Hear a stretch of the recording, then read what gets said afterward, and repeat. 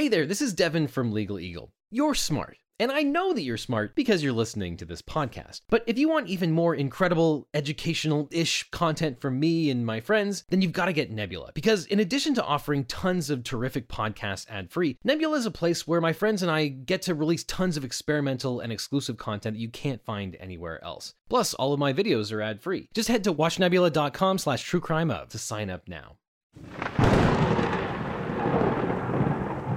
He gently pulls the chair away and grabs the doorknob. He turns. He pulls. Oddly, there's slight resistance. Then he yanks the door, and Catco's life and limbs are changed forever. A man's house is his castle. It's the place we feel safe. It's the place we raise our children. And it's the place we keep our most precious belongings. But to what lengths may we go to protect our personal property and our home? When is deadly force justified? That's the question that we must answer in The Case of the Shotgun Booby Trap. Submitted for adjudication. Our story begins with a gift. The year is 1957. The place, an isolated farmhouse in Mahoska County, Iowa.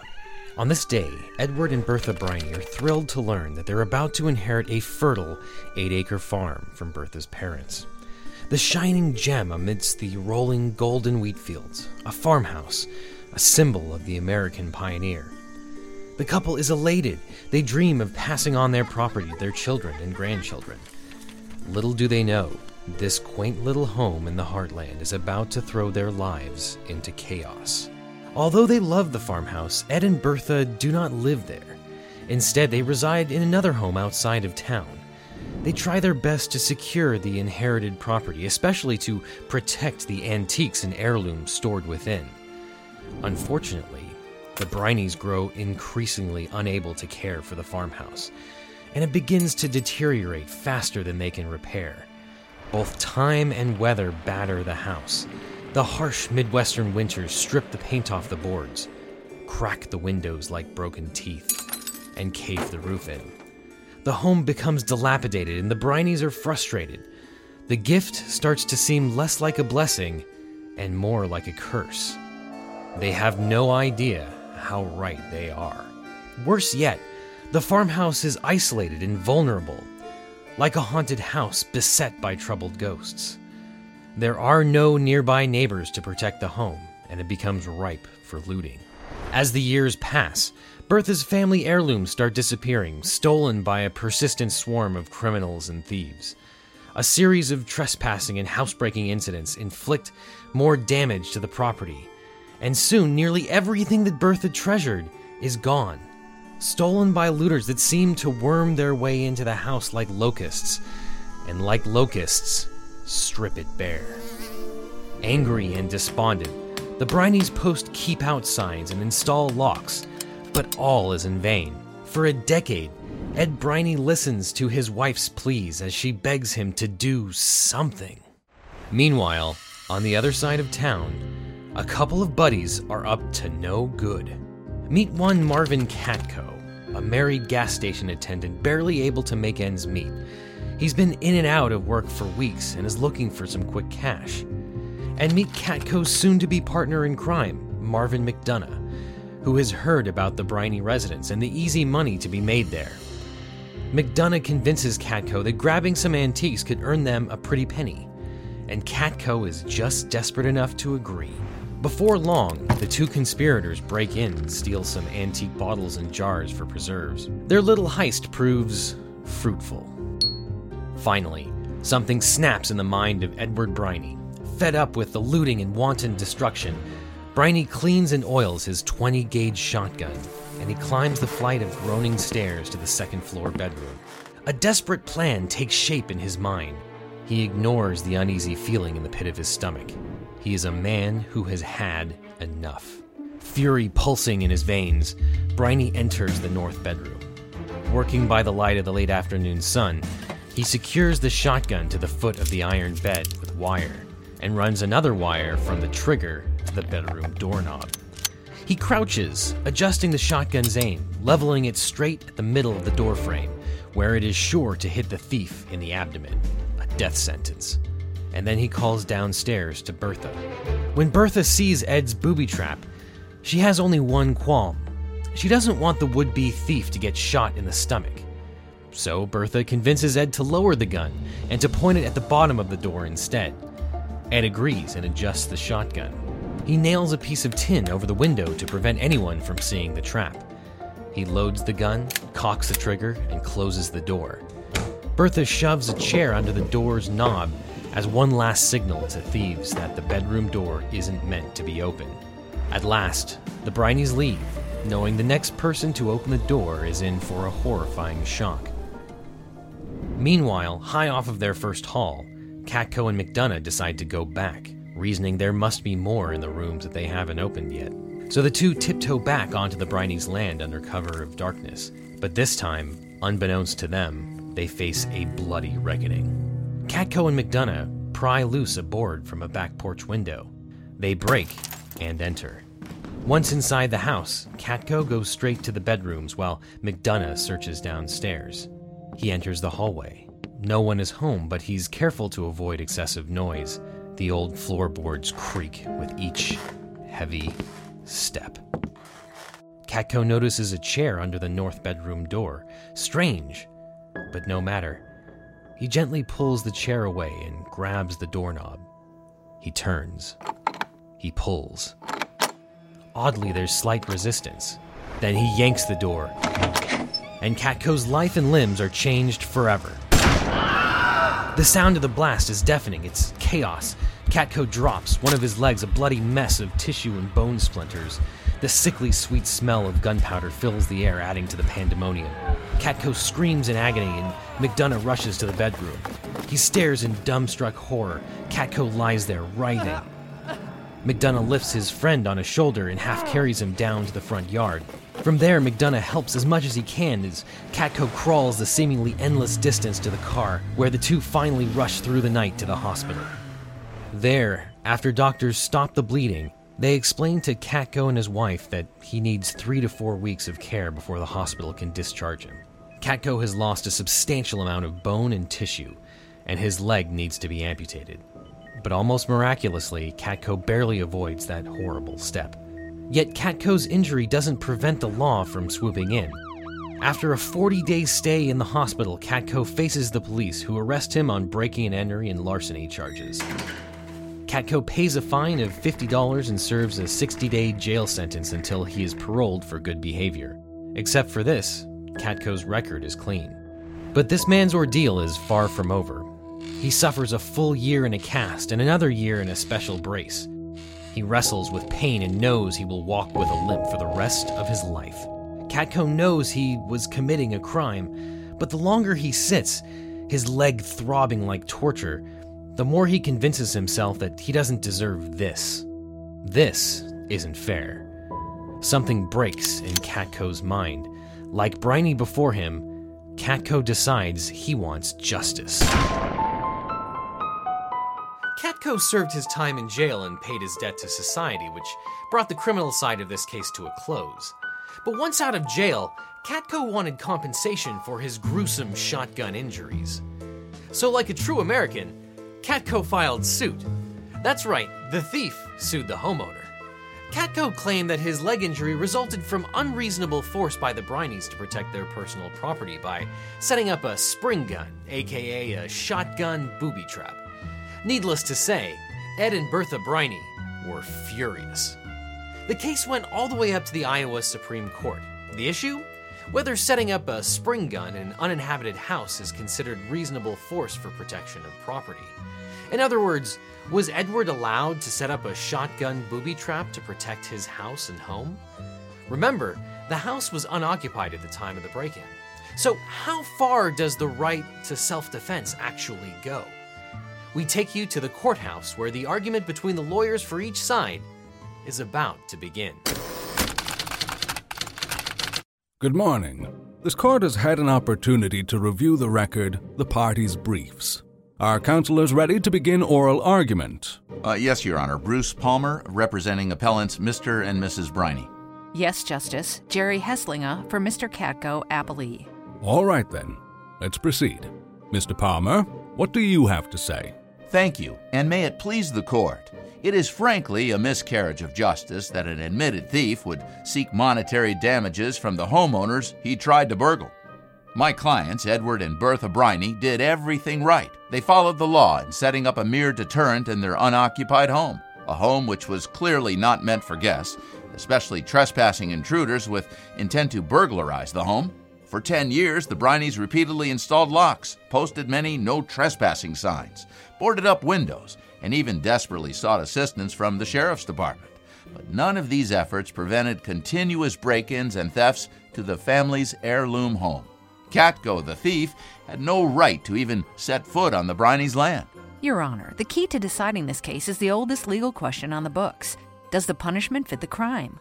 The obvious answer here is no. The Constitution itself prohibits cruel and unusual punishment in criminal cases, but it also makes sense in a civil case like this one. My client admitted he was guilty of breaking and entering and larceny in the nighttime, but he was arrested. He served his time and he paid the required fine. He paid his debt to society and the Brineys. He had never been in trouble with the law before the burglary at the Brineys or since. He is a young, upstanding individual who was working for a living to support himself and his wife, but then lost his way when serious financial stress fell upon him for the first time. Yes, the Brineys had a right to protect their property, but to the extent of ruining a decent man's life by blowing off one of his legs? All the Brineys intended with the spring gun in the bedroom was to scare intruders. They had no desire or intention to seriously maim or kill anyone, including those who caused them substantial loss and stress on a regular basis. On the other hand, Katko, while he tries to play the oops, I made a little mistake card, actually carefully planned the burglary to steal the Brineys' valuables and sell them for his own benefit. He even got himself a partner in crime.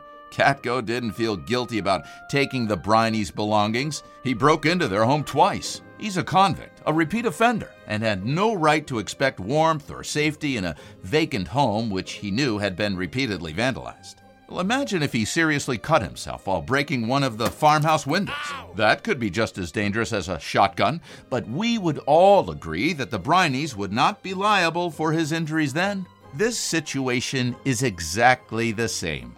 Furthermore, Edward Briney and his wife made a specific decision to keep the gun's aim at the bottom of the door, as not to harm anyone. They could have aimed it toward an entrance chest cavity or head, but they did not. Katko's injuries resulted from his own bad decisions. Oh, that's going too far. My client not only suffered the horrendous injury at the time the shotgun blew off much of his bone and leg tissue, but almost had his leg amputated, needed crutches and a special brace for almost 2 years, and still suffers substantial pain to this very day. All because he attempted to take a few antique bottles to sell so he could keep himself and his wife above water. I appreciate your arguments, counselors, but the law is clear. The relevant question for the court is whether the actions of the Brineys was reasonable. Katko did not have permission to enter the premises and did not have permission to steal the Brineys' belongings. That much is clear. However, as a society, we don't want people setting up shotgun booby traps or planting landmines in their yards. Your Honor, any reasonable person knows the terrible damage a shotgun can do at point-blank range. Indeed, the fact that the Brineys lowered the aim of the gun is an admission of that fact. The Brineys knew the damage a shotgun could do in terms of close-range blast diameter. Thus, they obviously intended to grievously harm the next person to open that door. In this case, it was poor Mr. Katko. Mr. Palmer, do you think the Brineys' trap was reasonable? I do, Your Honor. Their actions were reasonable, demonstrated by their intent at the time they set up the gun. Was it reasonable for them to be upset and want to prevent further break-ins? Yes. Did they try less drastic measures to accomplish their goal prior to the spring gun? Yes. Did those measures stop the stealing and vandalism? No. Does it make sense for them to have taken a more extreme measure? Yes. My clients were not merely attempting to protect toilet paper or toothpaste. They were trying to keep and care for valuable, highly sentimental belongings, including furniture and other items that belonged to Bertha's parents and even her grandparents.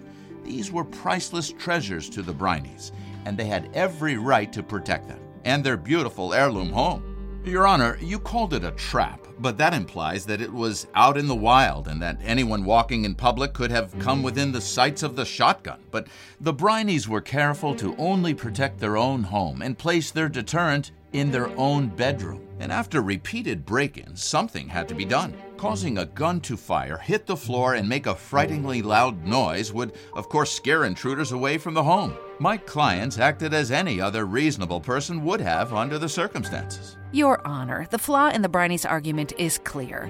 What if it had been someone else that opened the door that night? What if some young boys, out for a walk, had decided to explore the dark home as an adventure, as children sometimes do? What if the boys, having no plan to steal or vandalize, had wandered through the home and then, in one awful blast, a child's life had been lost? That's the kind of thinking that shows reasonable contemplation. Clearly, the death of an innocent young child would not be reasonable just to protect some property. What else can we conclude? The hidden gun trap was intended to catch someone by surprise and cause a devastating personal injury or worse. That is undoubtedly unreasonable. It's the only likely scenario. Regardless of where they pointed the gun, serious injury or death was the likely outcome. Imagine a person on trial for attempted murder and claiming that it couldn't be murder because he only aimed for someone's non-vital organs. Preposterous. If my client had not been accompanied by his friend, he would have bled to death. The Brineys were out for blood and they got it. Now it's on their hands. My client simply wants compensation for the damage that they did to him. At most, the Brineys would have lost some useless trinkets.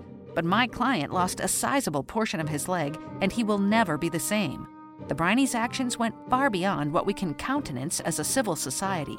Their actions were completely unreasonable. Are we to suggest that a homeowner can never use deadly force to protect his home? Is that the precedent you want to set? Mr. Palmer, under what circumstances, if any, is a spring gun a legally permitted device for protection of personal property? Your Honor, the law is settled that property owners may use substantial force, even spring guns and shotguns, to protect their property under certain circumstances, including a home invasion, especially at night. Furthermore, there is no statute in Iowa prohibiting the use of spring guns. Of course, human safety is important, but it goes both ways. Recall that although the farmhouse was often unoccupied, Mrs. Briney testified that she'd visit the property, her childhood home, fairly frequently just to enjoy being near the furniture and other personal possessions left in the home by her parents. Now, who's to say the Briney family was not protecting a dwelling where Mrs. Briney may be spending time on her own? She has a right to protect her own life with deadly force. So the only unreasonable matter here is Katko's asking this court to award him money for an injury he sustained by illegally entering a home where the homeowner might have been dwelling at the time. Your Honor, opposing counsel conveniently omits that part of the well-settled law that says spring guns or other mechanical devices installed to cause serious bodily harm or death may only be used if the homeowner is present in the dwelling while the trap is set. In other words, the Briney shotgun booby trap was not to be set to perform unless Mr. or Mrs. Briney were actually home. Moreover, while counsel keeps faulting my client's character, he neglects to mention that my client's character is completely irrelevant. We may not like the reason Mr. Katko was there, but his status as a trespasser shouldn't justify homeowners throughout the country rigging firearms to shoot anyone at any time. Thank you. I think I've heard enough. Any closing remarks, Mr. Palmer? Thank you. In closing, my clients rely on this court to consider the facts and circumstances leading up to Mr. Katko's injury. Beyond the 10 years of property damage, trespassing, and theft that occurred at the Briney's heirloom home, there's also the fact that the thief, Katko, never would have been injured but for his own wrong decision to illegally enter someone else's home at night with intent to burglarize it.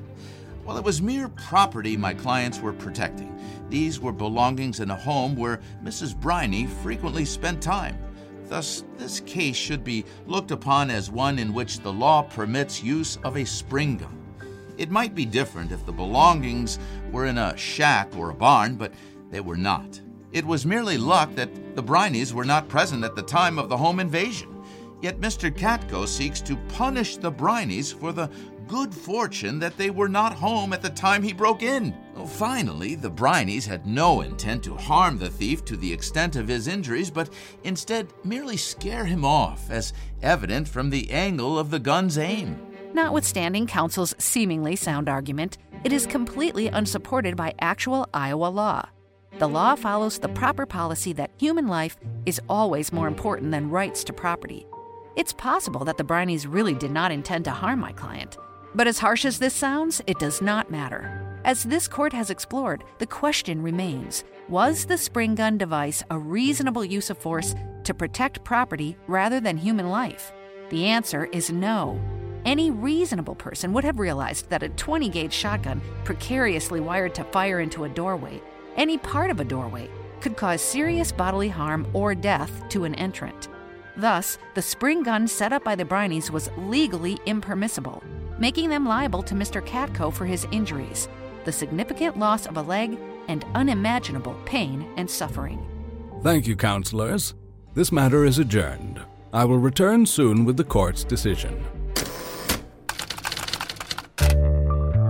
Justice Moore wrote the decision of the Iowa Supreme Court in February of 1971, and the precedent that it set is still the law of the land in Iowa and many states today. Pause this video and let me know in the comments how you think this case came out. The Iowa Supreme Court held that the rule of law to be applied was this: one may in fact use reasonable force to protect mere property, but a homeowner may not use a means of force that will take human life or inflict great bodily harm. The fact that a trespasser may be acting in violation of the law doesn't change that rule, and the only time the setting of a spring gun is justified is if a trespasser is committing a felony of violence or one punishable by death, or where a trespasser is endangering human life by his act. In other words, the Brineys, the homeowners, were in the wrong. It was unlawful to set up their spring gun booby trap. And what happened to the Brineys? Well, hold on to your hats. The jury's verdict for Katko and against the Brineys awarded Katko $20,000 for actual damages, plus another $10,000 in punitive damages. The jury found that the Brineys' booby trap was so heinous that the couple should not only pay for the actual damages, but also $10,000 just to punish them. So is it fair or unfair that a trespasser attempting to burglarize your house has any protections at all? It's difficult to disagree that human life is more important than property, no matter how sentimental the items. But what do you think? Did the court get it right, or was this a travesty of justice? Leave your objections in the comments, and until next time, I'll see you in court.